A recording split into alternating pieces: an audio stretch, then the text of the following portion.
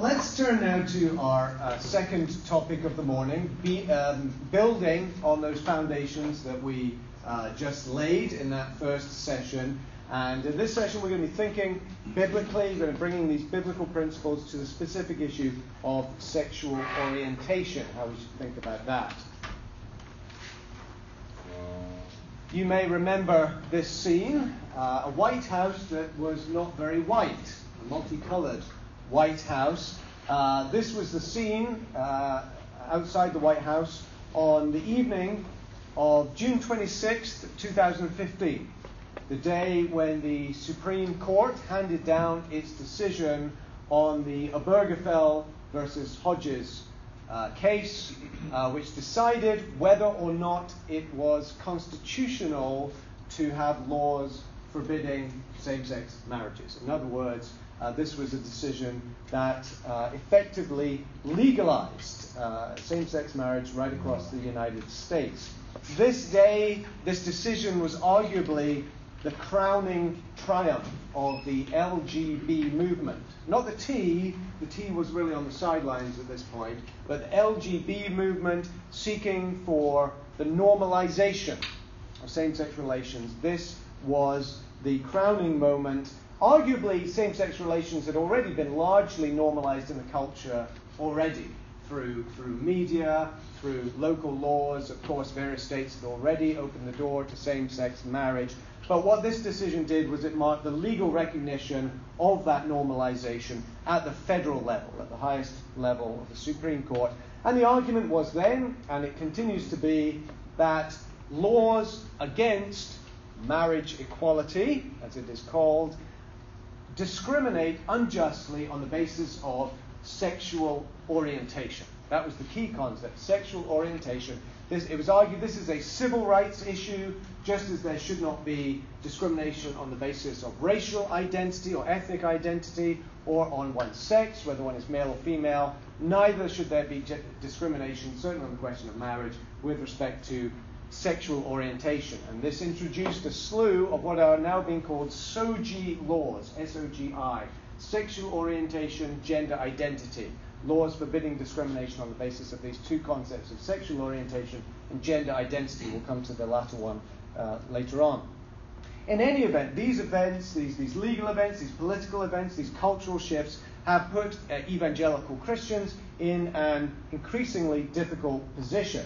Not only are there the political issues that we have to deal with, legal issues, the threat of legal action, discrimination charges and so forth, there are, of course, the pastoral issues as well, which are arguably even more important. Pastoral issues. How do we deal with people who claim a certain sexual orientation, someone who identifies as a gay Christian? What do we do? How do we think about this whole concept, these ideas? So certainly with these challenges before us, we need to think clearly, we need to think biblically about the question of sexual orientation, and that's what I hope to do in this session. Give you a preview of what we're going to cover here. I'm going to start with definitions. We're going to define some terms or ask how are these terms being defined and how should we think about those definitions. I'm going to briefly talk about some basic facts, some basic statistical facts about this notion of sexual orientation. Then we're going to talk a bit about worldviews, how worldviews affect views on sexual orientation, particularly these two worldviews of naturalism and postmodernism, how they have influenced thinking about this idea. And then we're going to spend some time developing a biblical approach, looking at the biblical position on this from different perspectives. I'm going to use a tri-perspectival approach. I know that sounds pretty fancy. Some of you may know what I'm talking about if you've read certain authors. But we're going to have a tri-perspectival approach to this topic, to look at it from different angles, and then draw out some practical implications at the end. So beginning with definitions. Before we get into any of these definitions, I first need to issue a sort of a caveat or warning. Definitions are never neutral. Not even in the English dictionary are definitions neutral. You may have even heard, just in the last couple of weeks, Merriam-Webster has added the definition of the singular they to reflect what they call non-binary gender identity. That's a loaded definition. So definitions often frame things in particular ways. Definitions are often prejudicial, sometimes not intentionally, but often inadvertently they reflect underlying cultural shifts. So even with these terms, we have to be careful how we define them, that we're not importing certain unbiblical value systems, or if we are, we need to be careful about how we apply these terms. Now, starting with the notion or the term sexual orientation. Sexual orientation. There's actually a great debate in the literature today about how to define this term. Should it be defined in terms of attraction? What is your sexual attraction towards members of the same sex or the opposite sex? Or is it desire? Desire and attraction closely related, may not be the same thing, but is it about having certain desires? Or is it about behavior?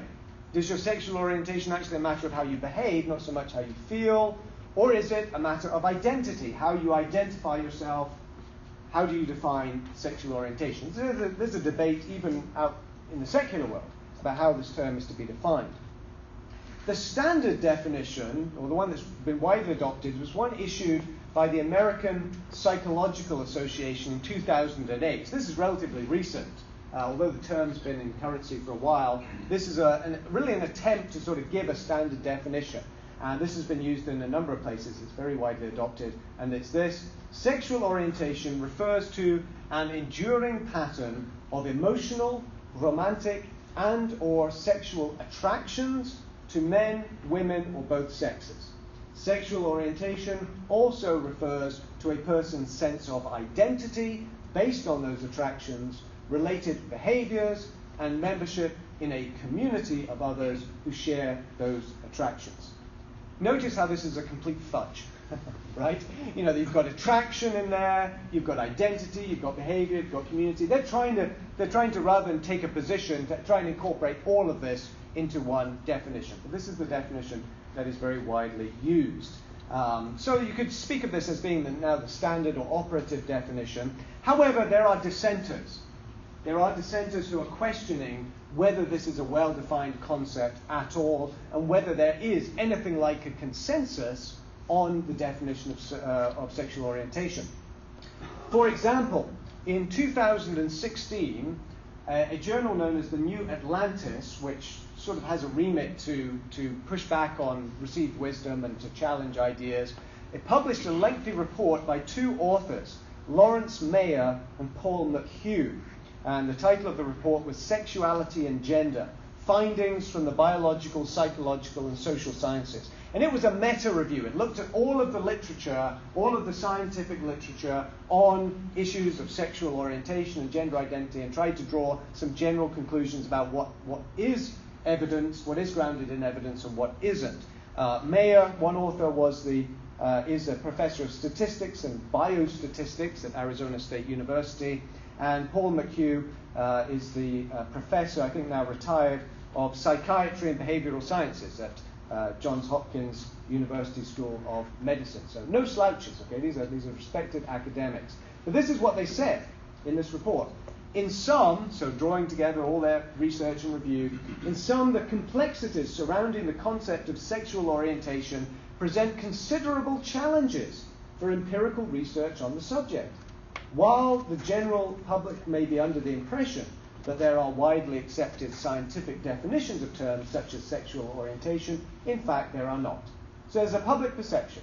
Yeah, there's this thing, sexual orientation, we all understand what it is. In fact, it's being written into law. We can now write laws that depend on this concept of sexual orientation, and these authors are saying, well, actually, there's no consensus about what this is, and if you can't even define it, then how can you research it? How can you research something that isn't itself well defined?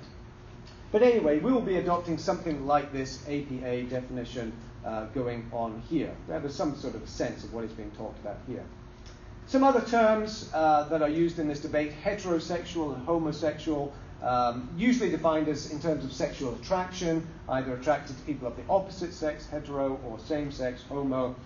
These are terms that have been used for a while. Interestingly now, some LGBT advocates are arguing that homosexual is a prejudicial term that shouldn't be used.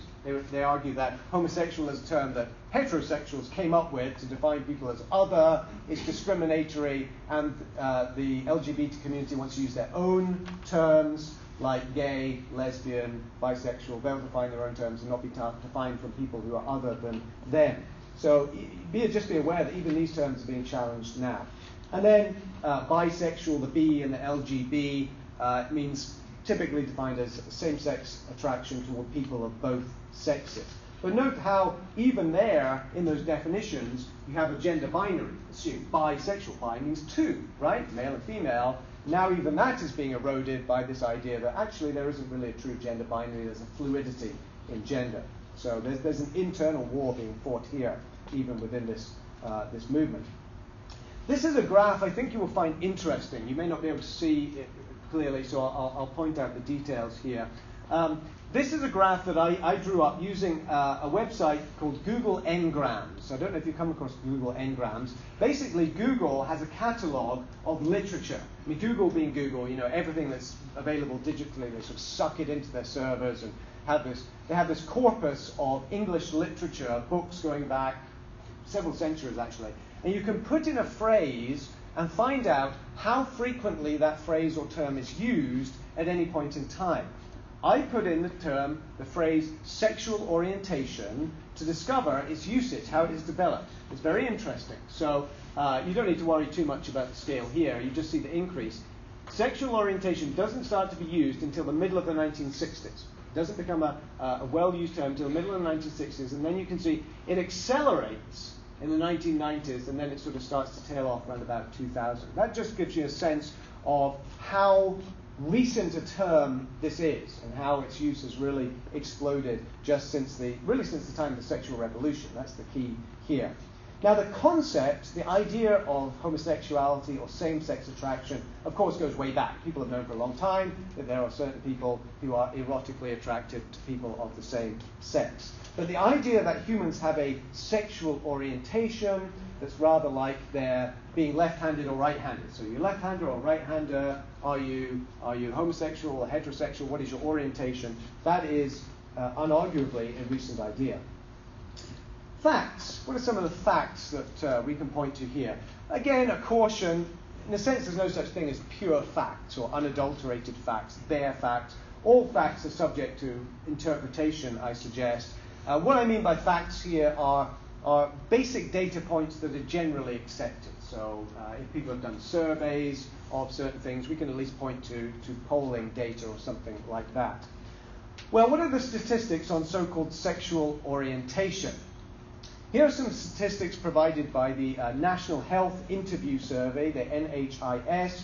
This is an organization within the National Center for Health Statistics, which is a government institution. You can go to the website cdc.gov and find these statistics.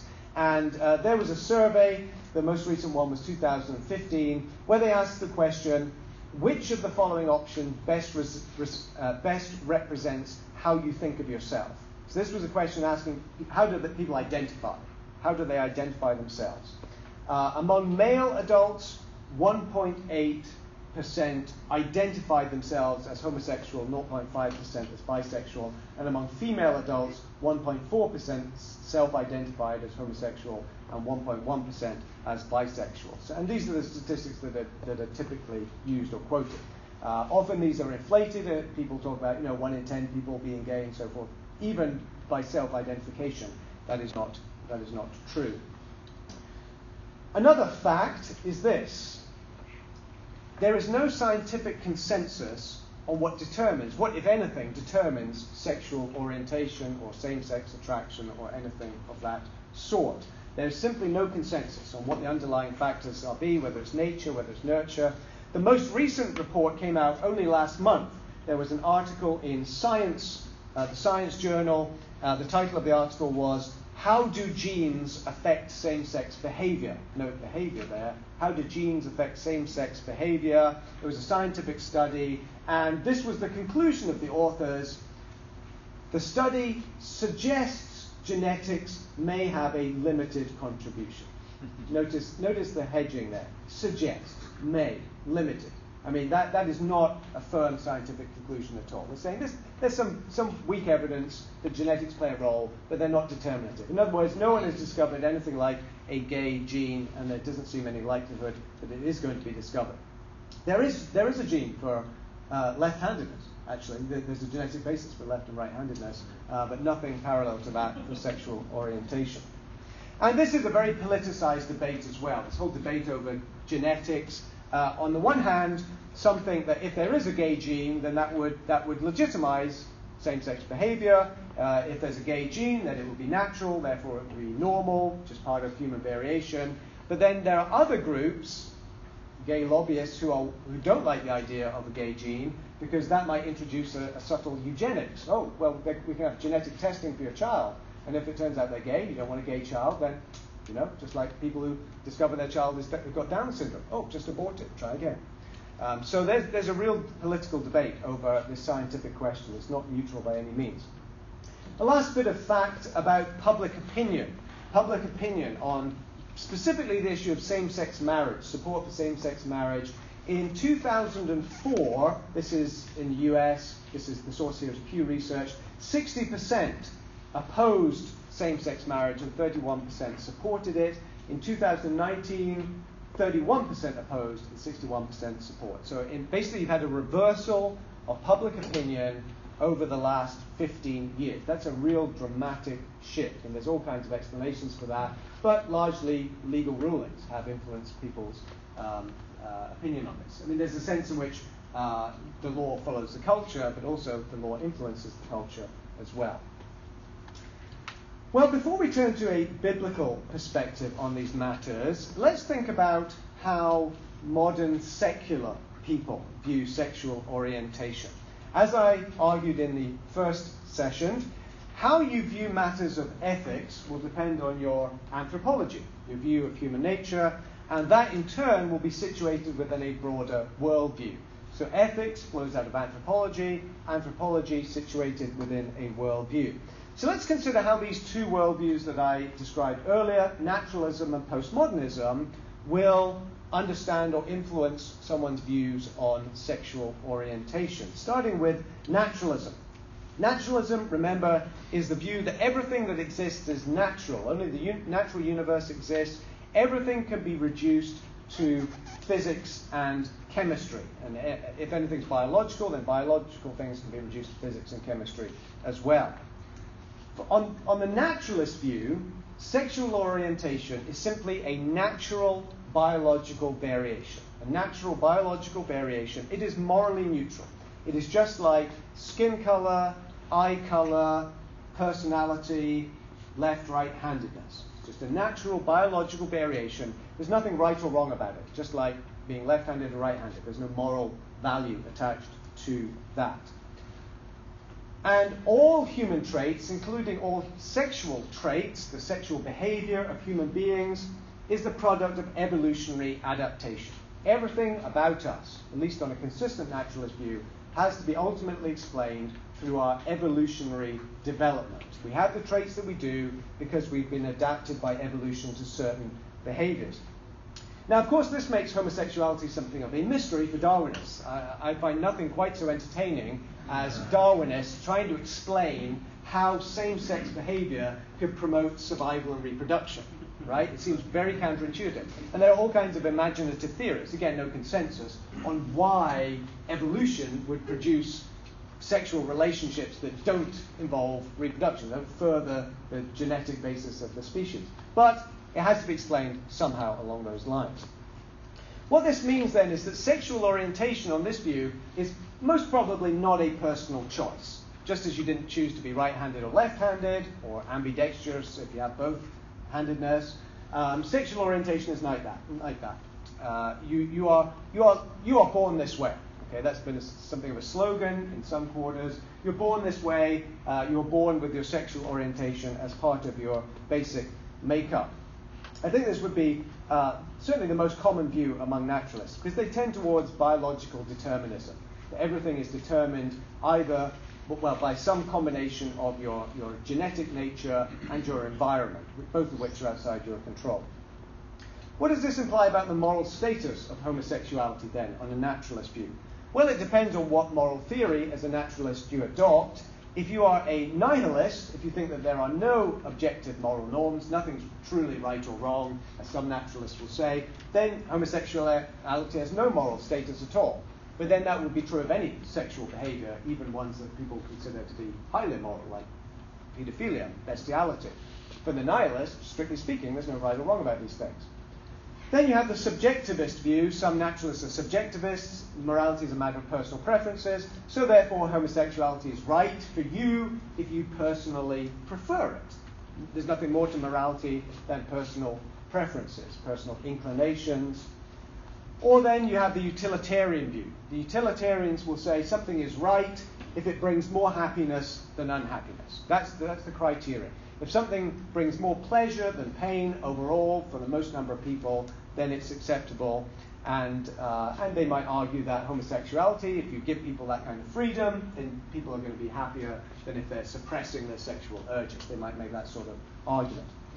Some naturalists do try to argue that on the basis of human rights. They will appeal to the idea of human rights. But actually, human rights make no sense on a naturalist view. There can be no fundamental human rights. Where would these rights come from on a naturalist view, on a godless, purposeless, ultimately valueless universe? So that's an inconsistent view for sure. What about postmodernism then? Postmodernism. Remember, I define postmodernism as the view that there's no objective reality and there are no absolute norms, no absolute standards over any aspect of human nature. We construct them, we generate our own truths, our own reality, our own values. Well, on the postmodernist view, sexual orientation will basically be a social construction. It isn't an objective fact, it isn't an innate biological trait, rather it's something that we ourselves generate. It's something that we create the idea of sexual orientation and we apply it by the way that we think and feel about things. But again, it's going to be morally neutral. If we construct something, it doesn't have any inherent moral value to it. On this view, sexual identity in general, how you think of yourself sexually, is a matter of self-perception and self-definition. It's not a given. It's not something that's handed to you.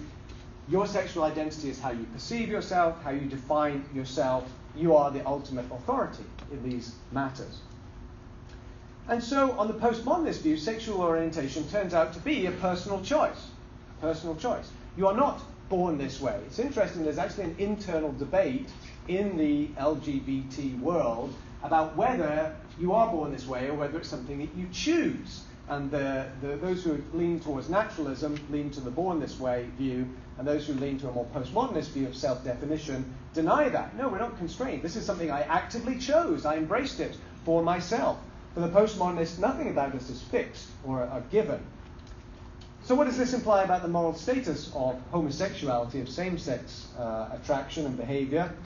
Well, on the postmodernist view, there are no objective sexual norms. There's no higher authority to determine right or wrong, how we should behave, how we shouldn't behave. But of course, there is a moral absolute here, and it's that of tolerance. We should be tolerant and affirming of sexual diversity. That's the postmodernist mantra, that's the law, tolerance and affirmation. And I put an exclamation mark in there because there's an inconsistency here. On the one hand, there are no universal norms, and yet everyone should be tolerant. We should. There's a moral requirement there, a moral duty to be tolerant, to be affirming, and everyone's expected to observe that norm, even though the postmodernists can't justify any of these universal norms. So there's, I think, a contradiction in this picture.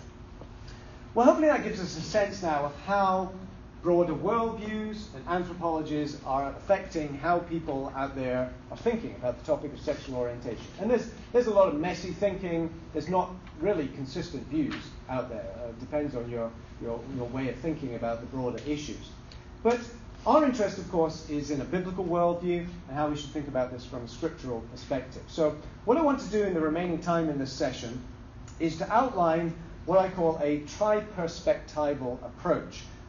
If you've ever come across the writings of John Frame is a very gifted Reformed theologian, written a lot of different works, but his book on ethics is entitled The Doctrine of the Christian Life. I cannot recommend this book more highly. If you haven't seen it, please do check it out. I don't get a commission or anything for plugging it. I really, really highly regard it. But he develops in this book a tri-perspectival approach to ethics. 3 perspectives. What he argues is that any issue in Christian ethics needs to be considered from 3 perspectives and integrated. And these perspectives are, first, the normative perspective. The normative perspective asks, what are the objective norms or rules or principles that apply to the issue? Scripture gives us a number of norms, moral principles, moral rules, laws. How do these apply to the issue? And with this perspective, there's a particular focus on God's word in general, but especially his laws and his commandments, the rules that God gives us. That's the focus on the normative perspective. The second perspective is the situational perspective. The situational perspective asks us to consider the situation in which we find ourselves as we make these decisions. And in particular, it asks the question, what are the facts?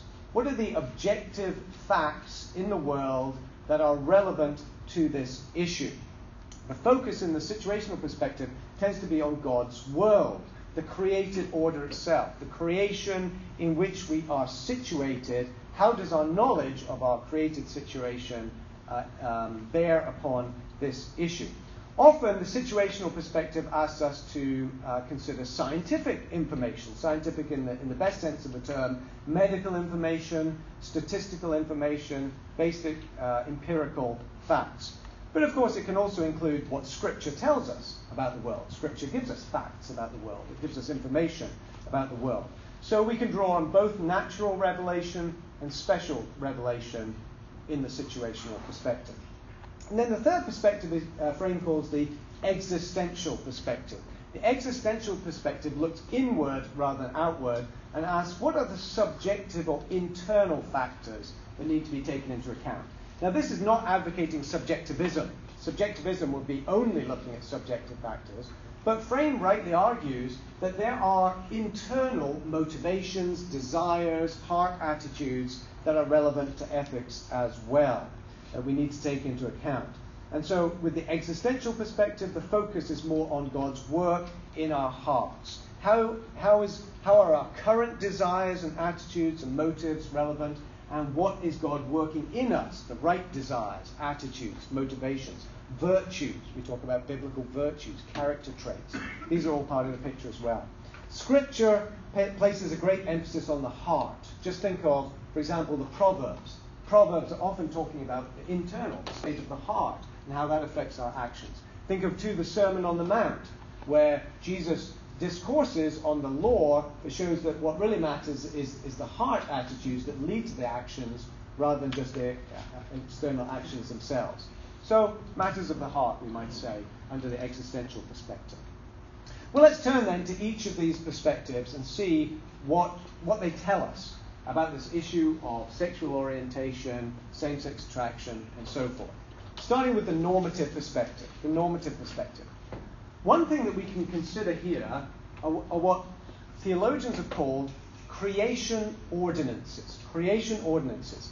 The idea of a creation ordinance is a moral law that is grounded in the order and design of the creation itself. Sometimes this is identified with natural law. If you don't like that term, no big deal. The point is that God has created things to function in a certain way. He's laid down certain basic moral ordering principles in the creation itself, including in the creation of human beings and human society. One of the most important creation ordinances that we see right in the creation account itself, in Genesis 1 and 2, are the ordinances of marriage and procreation, expressing God's design, God's purpose for human sexuality and for family relationships, both husband and wife, and also parents and children. So here are some relevant biblical texts. Genesis 1, 27, 28, of course. So God created man in his own image. In the image of God he created him. Male and female he created them. And God blessed them and said to them, be fruitful and multiply. So note, first of all, what I noted earlier, that this creation in the image of God is connected with the gender distinctions. When God creates man and woman in his own image, it's as man and woman. In the image of God, male and female, he created them. There's a connection between gender, sex, and the image of God. And then what's the very first command that they are given? The very first command is to be fruitful and multiply, to procreate. And of course, that requires a sexual union between a man and a woman. Then in Genesis 2 verse 18, we get some more information about this creation ordinance in the creation of the woman as a companion to the man. Genesis 2:18, the Lord God said, "It is not good that the man should be alone. I will make a helper fit for him," or a helper corresponding to him. That phrase, a helper fit for him, translates the Hebrew ezer kenegdo, which literally means a helper corresponding to him, or a helper opposite to him. So the point is that these two are not equals. They're not identical. They're complementary. There's a helping relationship, but it's not through two identical beings, but two complementary, and in a sense, opposite beings. So there's complementarity rather than identity. One writer on this topic says, it's like the complementarity between your left hand and your right hand. They're similar, right? But they're not identical. In fact, they're reverse of one another. They're opposites in a certain sense. They complement one another. Likewise, that's the idea here. And it's interesting that some progressive writers who are trying to argue for a revisionist view of same-sex relations recognize that the root of the traditional view is right here in Genesis. So, for example, there's a writer, James Brownson. James Brownson wrote a book a few years ago entitled Bible, Gender and Sexuality, where he tried to make a case for same-sex marriage, for same-sex relationships from Scripture. He claimed to have a high view of Scripture. He wanted to argue from Scripture. But he spent a lot of time trying to undermine the idea of sexual complementarity in Genesis, because he knew that once you have that, everything else follows from it. And so he actually paid most attention to undermining, to arguing against the idea of gender complementarity in Genesis 2. And then also in Genesis 2:24, you have the first marriage, the institution of marriage given as a divine ordinance. The creation ordinance here is very clear from the text. A man shall leave his father and his mother. Note right there, the assumption. Your parents are going to be a father and a mother, a male and a female. And he will hold fast to his wife, and they shall become one flesh. There's a complementary sexual union. At a fundamental biological level, man and woman are designed to go together for the purposes of sexual union and procreation. Now, there is a sense in which we could stop right here. We've covered all the ground we need to cover, really, to get a basic view of this topic. Even if there were no explicit mention of same-sex relations or homosexuality anywhere else in the Bible, it wouldn't change a thing. It wouldn't matter. I mean, the fact that it's there is obviously very important, helpful to us, but in a sense, all you need in the first two chapters of Genesis to establish an orthodox position on this issue. One writer on this topic, Michael Brown, says this: the Bible is a heterosexual book. That sounds unbelievably politically incorrect, but it's true. From beginning to end, it is a heterosexual book. Throughout, it simply assumes this basic gender complementarity and marriage and procreation through this sexual union. But let's go on and look at some other aspects of the normative perspective here. The Ten Commandments. The Ten Commandments. 10 divine laws that theologians have typically taken as a summation of the moral law. There's a moral law that governs human life, and it's summarized in the 10 Commandments. Which of these commandments are relevant to the issue of sexual orientation? Well, I want to suggest that the most important one is actually the first commandment. The first commandment. You may not have thought that that would be the immediately relevant one, but consider what it implies. You shall have no other gods before me. What does this have to do with the issue of sexual orientation? Well, this commandment is an utter repudiation of human autonomy, that we are our own final authority, that we get to call the shots, that we create our reality. Human autonomy is basically idolatry. It's treating humans as gods. And to treat God alone as God is to repudiate human autonomy. And it's relevant because in our day, the modern idols are sexual identity and sexual expression. There's no higher law than who you are sexually and how you express yourself sexually, and everything else has to bow before that idol. So I think the first commandment is actually very relevant to at least understanding how our culture is treating this issue of sexual orientation. It's a modern idol. But then we have the fifth commandment, honor your father and your mother. This commandment, of course, presupposes a certain creation ordinance. It presupposes marriage between one man and one woman. The assumption is that a person will have parents, a father and a mother that have come together in a marriage covenant.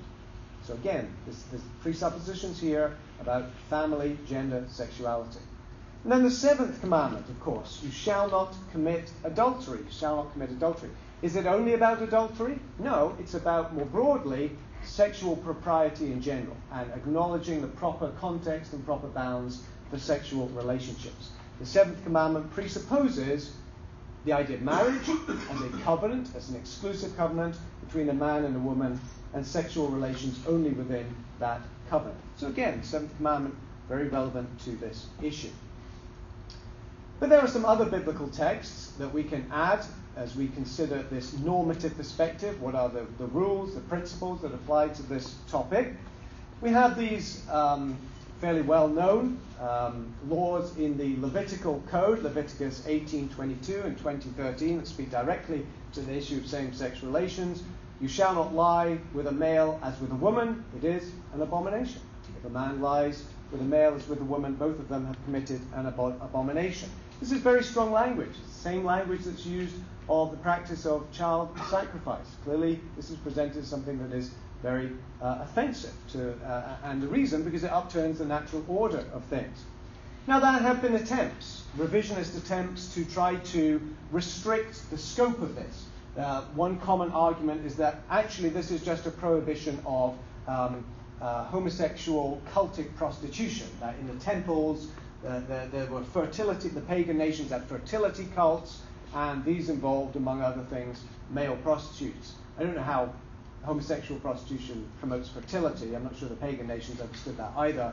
But clearly there were pagan practices there, and this is prohibiting that. It's not an absolute prohibition of what are now called loving, exclusive, monogamous, consensual same-sex relations. But that is largely reading modern views into the text, because these verses are in larger sections dealing with sexual immorality and also prohibiting things like incest and bestiality that no one, well I say no one, but nearly no one, would defend today. So if these other prohibitions are general moral prohibitions, the same should go for these. Moving to the New Testament, Romans 1, Paul is describing the sinfulness of the world, the wrath and judgment of God because of their rebellion against God. And he says this, verses 26-27, for this reason God gave them up to dishonorable passions, these people who had failed to acknowledge God, to honor and thank him. For their women exchanged natural relations for those that are contrary to nature. And the men likewise gave up natural relations with women and were consumed with passion for one another, men committing shameless acts with men and receiving in themselves the due penalty for their sin. Scholars who have commentated on this passage have noted how Paul is appealing to natural revelation here. The attributes of God, God as creator, his eternal power and divine nature are known from the created order. He's making a general appeal to natural revelation as bringing an order and clarity to God and man that means that people are accountable. People are held accountable for what they know. And Paul is deliberately alluding to the creation account in this passage. He's pointing back to the original order and arguing that the manifestation of sin is in fact an upturning of the natural order of things, including natural sexual relations. So Paul's argument is that sinful man has tried to reverse the creator-creation distinction, worshipping the creature rather than the creator, and then actually as a judgment on that, God has handed over man to unnatural passions. So interestingly here, these same-sex relations are portrayed as a divine judgment itself. This isn't the root of the problem. The root of the problem is idolatry and rebellion against God. And this is actually a consequence of God handing people over to a worse or a further development of the reversal of the order of creation. A few other texts as well we need to note here. 1 Corinthians 6, 9, and 10.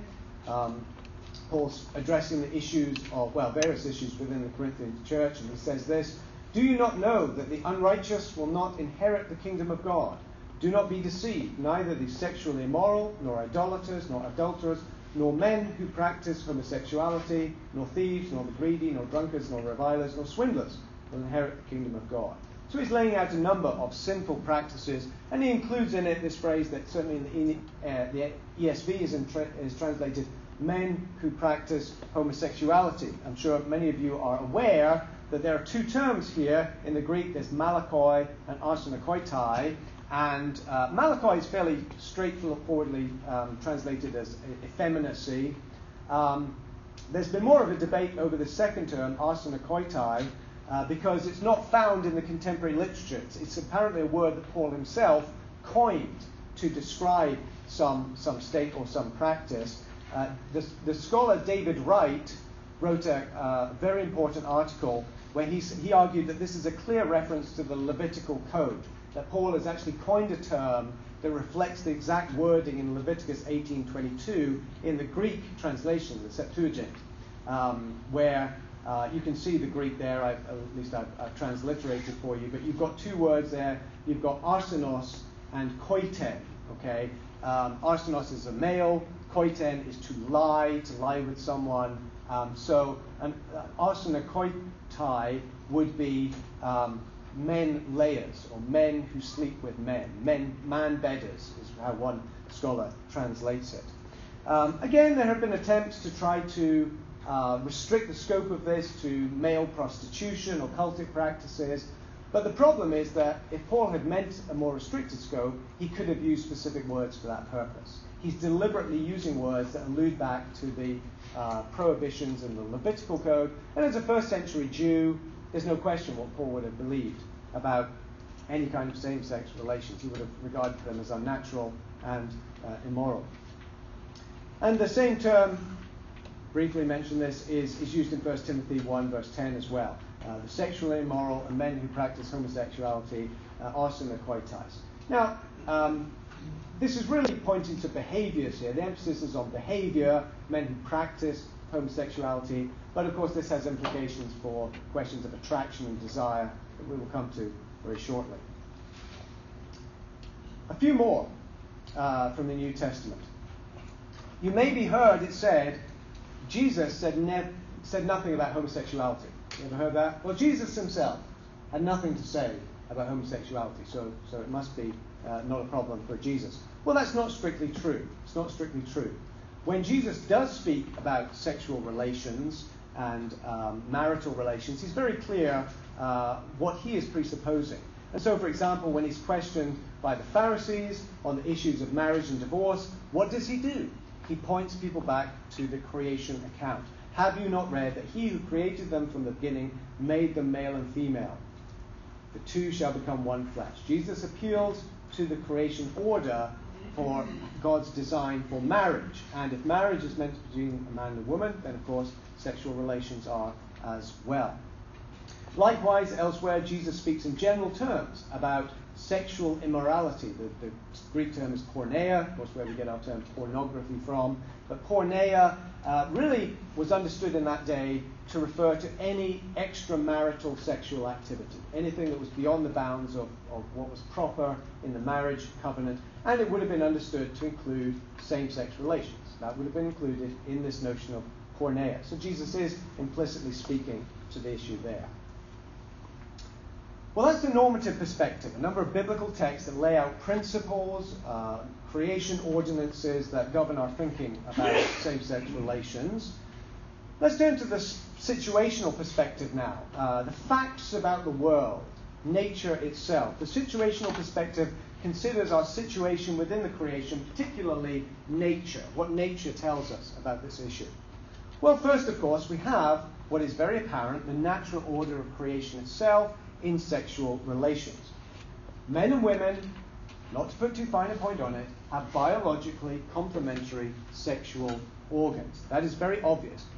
It's remarkable to me how rarely this is pointed out now, either because people think it's too obvious to state, or it's precisely because it's so obvious that people want to keep it out of the picture, because it's such it speaks volumes in itself, the design of human sexual organs, complementary. But also, under the situational perspective, we need to remember our doctrine of the fall. There is a creation order, but also it has become corrupted by sin. What this means is that natural doesn't imply normative. This is very important for a Christian thinking about things. Just because something is natural in the sense that it occurs in nature doesn't itself mean that it is normative. So from a Christian perspective, the born this way argument doesn't work. Just because you are born this way doesn't mean that it is ethically normative or ethically acceptable. And of course, we could point to many counterexamples of this. A pedophile might say, I was born this way. But no one, well, I say no one, again, things are going to change, but very few people are going to argue, well, he was born this way, therefore it must be ethically acceptable and appropriate and natural and normal. Note itself, the term natural is actually a little ambiguous. We've got to be aware there's an ambiguity in this term natural. Does natural mean normative? Something is natural versus unnatural. Natural things are acceptable, unnatural things aren't. Or does natural simply mean occurring naturally, occurring in nature? Some people will point to same-sex relations among animals. Well, it's natural, therefore it's normal. Well, natural in that sense doesn't necessarily imply normal. Are we describing nature, or are we saying it's normative in some way? Also, under the situational perspective, there's the question of the basis for so-called sexual orientation. And I've noted already that this debate, the scientific debate about the causes of same-sex attraction and same-sex behavior, there's no scientific consensus. Is it nature? Is it nurture? Is it some combination of the two? There is no scientific consensus. And I would encourage you to check out the report that I referenced earlier by Lawrence Mayer and Paul McHugh in the New Atlantis, which gives you some real solid scientific basis for this, or a solid review of the scientific literature that is really glaringly inconclusive on this issue. One other thing we should also mention, I think, is the issue of health risks. Again, this is something that is not often talked about because, frankly, it's a little disturbing. It's a little icky when we start talking about these things. But homosexual activity is well known that homosexual activity carries all kinds of health risks. In the medical community, this is widely known, but it's also widely suppressed in that you don't often hear about it. It's very rarely raised. And you can go to official government sites. For example, the CDC website I referred to earlier, the Center for Disease Control and Prevention, has an entire section on gay and bisexual men's health, and it is astonishing the number of health risks that you put yourself up against if you engage in same-sex, male-to-male sexual relations. But again, from a Christian perspective, this is a confirmation of the creation order. It wasn't meant to be. When you deviate from the order of creation, then that is when things start to go wrong. And then turning thirdly to the existential perspective. The existential perspective asks us to consider internal factors, particularly matters of the heart, our desires, our attractions, our inclinations, our temptations to a degree. And here, it's under the existential perspective that the issue of sexual orientation really comes into center of view. We've already noted that the concept of sexual orientation itself is not a well-defined scientific or psychological concept. There's a widespread assumption that it is, but even the concept itself is not well-defined. And we shouldn't be surprised, therefore, to find that it's not a biblical concept. That's not to say that the Bible doesn't speak about these issues. We've seen that it does.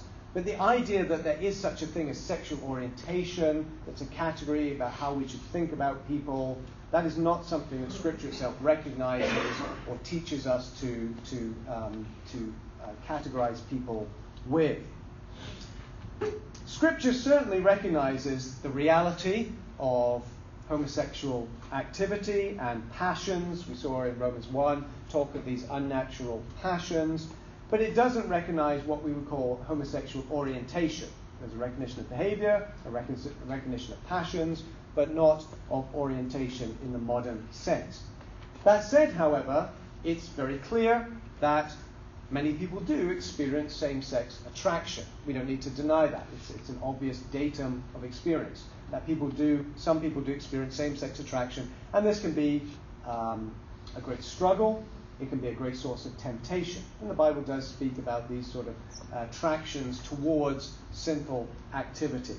But what we should note, regardless of what science is supposed to tell us about sexual orientation, that from a Christian perspective, change is always possible. But it is never guaranteed. There's a fine line to walk here. We're often being told sexual orientation is fixed, and therefore all these reparative therapies and so forth and attempts to change people's orientation are wrong, misguided, abusive, and so forth. Again, there's no scientific basis for this.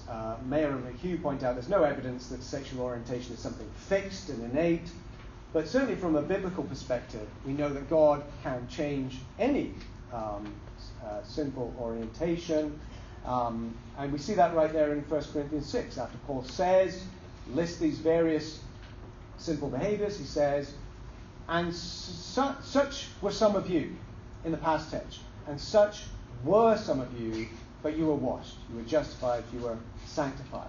But we don't want to hold out a hope that the Bible itself doesn't give us. There's no guarantee that full change will be given by the Lord. And that's true of any besetting sin. It's not just true of sexual sin, it's true of anger, pride, coveting, and so forth.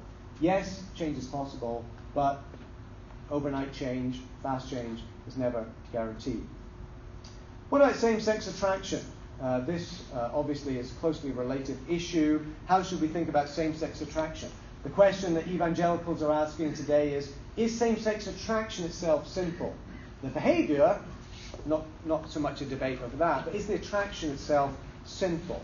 Well, I'm going to put out a position here, and if you want to push back on it, then we can discuss that. But my argument would be simple, that any desire to commit a sinful action is a sinful desire. If there's a desire towards a sinful action, then we have to categorize that desire itself as not morally neutral, but in fact a sinful desire. Likewise, any inclination towards a sinful action, on a biblical view, would be a sinful inclination. I have to ask, how could it be otherwise? How could an inclination towards a sin itself be morally neutral? And again, this isn't just true of sexual sins, it's true of any sins. Murder as a sin.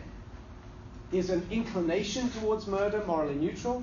Well, Jesus talks about hatred, the inclination to murder in the heart as being sinful. And the same would be true, I think, across the board. But at the same time, however, we must recognize that Scripture says there are degrees of sinfulness. There are some sins are more heinous than others, and there's a big difference between having a sinful inclination and constraining oneself, resisting that inclination, as opposed to following through on that inclination and committing the sin itself. There are a number of texts there that I think if you look at them will show that that Scripture does make a distinction between greater and lesser sin. So we don't want to say that same-sex attraction, if it is sinful, then it's equivalent to actually committing same-sex acts. That's not a biblical position. But at the same time, we don't want to say that it's morally neutral either. In fact, I think we should distinguish here between different kinds of temptations, because people raise the question, well, if someone's tempted towards a sin, the temptation itself isn't wrong. After all, Jesus was tempted but without sin. So the temptation itself can't be sinful. I think we need to be a little more sensitive to the way that Scripture speaks about temptations and draw a distinction between what would be called external temptations, external motivations luring us towards sin. Of course, that's what Jesus himself experienced with the temptations of Satan. They were external. And internal temptations that come from our fallen nature that incline us towards, that become snares, that become opportunities that lead us towards sinful behavior. And I think James 1 would be an important text here, which speaks about temptation, saying God himself doesn't tempt, but each one is tempted when by his own evil desires he's led away and enticed. John Owen, the great Puritan writer, I think draws out this distinction quite well. So let me give you this quotation. You might find it useful. This is from his classic work, Indwelling Sin. Owen writes, "Now what is it to be tempted? It is to have that proposed to man's consideration, which, if he close, that is, if he follow through on it, it is evil, it is sin unto him. This is sin's trade. Epithume, it lusts." He's commenting here on James 1. "It is raising up in the heart and proposing unto the mind and affections that which is evil, trying, as it were, whether the soul will close with its suggestions or how far it will carry them on, though it does not wholly prevail." And here comes the distinction.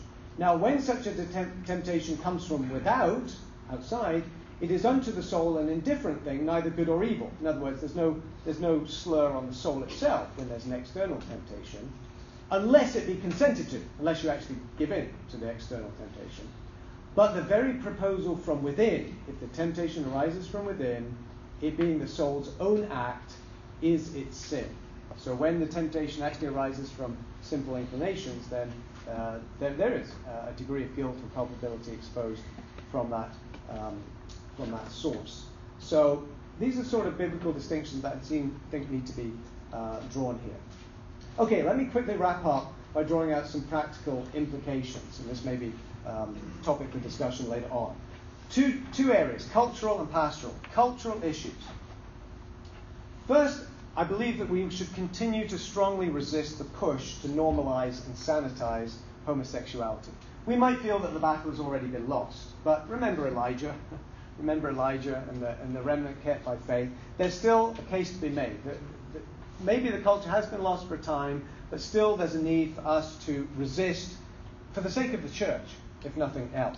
And we need to be aware of movements within the church to dilute biblical teachings. The threat isn't just out there in the culture. There are movements within the church to compromise on some of these issues. And if anything, the greater danger is to be found within the church today. Why should we be culturally active? Why should we take a stance on this? 3 motivations: gospel truth, the public good, and religious freedom. Gospel truth is the most important point, because if you aren't allowed to define sin biblically, then you can't define the gospel either. If the gospel is about deliverance from sin, when you take away the right to define sin, then you take away the right to define the gospel itself. So the gospel itself is our main motivation, but also the public good. These are lifestyles that are not good for society, are not good for individuals. If we care about our neighbor, then we need to speak out on these issues. And also for the sake of religious freedom, because these laws that are being put in place are designed to silence, not to give freedom, but actually to constrain, to take away certain liberties. And there's a clash of what Al Mohler has called religious liberty and erotic liberty going on today. But on the pastoral side, some implications. First, we should help our congregations to understand and apply a biblical worldview. We need to start at the root of the issue. The ethical questions need to be addressed, but fundamentally, we should be helping our congregations just to think biblically and holistically about human nature, society, relations, and all these issues under the rubric of a biblical worldview. And that will have a kind of prophylactic effect when they encounter unbiblical ideas in the culture. We should give our congregations clear and accurate teaching about sexual ethics. Yes, it is awkward to preach on these topics, but it is important. We mustn't shy away from it because it is awkward, because we don't like talking about these things, because people are going to be embarrassed. We should give our congregations clear and accurate teaching. Not only what we believe, but why we believe it, the rationale for it, because it makes sense in terms of God's design for mankind. We should hold out the promises of the gospel to every sinner. We should hold out the promises of the gospel to every sinner. No Christian, whether same-sex attracted or not, no Christian should be going around in a constant state of guilt and shame. If someone's continually feeling guilt and shame because of their sexual urges, then we haven't preached the gospel to them. We haven't preached the whole gospel to them. We preached a half gospel. It's bringing conviction of sin, but it isn't bringing peace with God. So we need to be sensitive to the souls and preach the peace and the reconciliation that every sinner can know through Jesus Christ. And lastly, we should cultivate a church environment in which people can share their struggles. This, I think, has been the real failing of the church, that because we haven't talked about these things, because we've highlighted, because we've maybe focused too much on the cultural issues and the pastoral issues, we haven't made churches a safe space. I don't like that phrase, safe space. It's totally overused. But there's a sense in which a church should be a safe space for repentant sinners to share their struggles, to find support, to find sympathy, to find grace. We all need that. Whatever our sexual desires, whatever our sins, we need to find an environment. Because if people don't find it in the church, they'll find it elsewhere. And they'll find it in an environment that is affirming and will tell them there's nothing wrong with this, and that's not going to be loving towards them.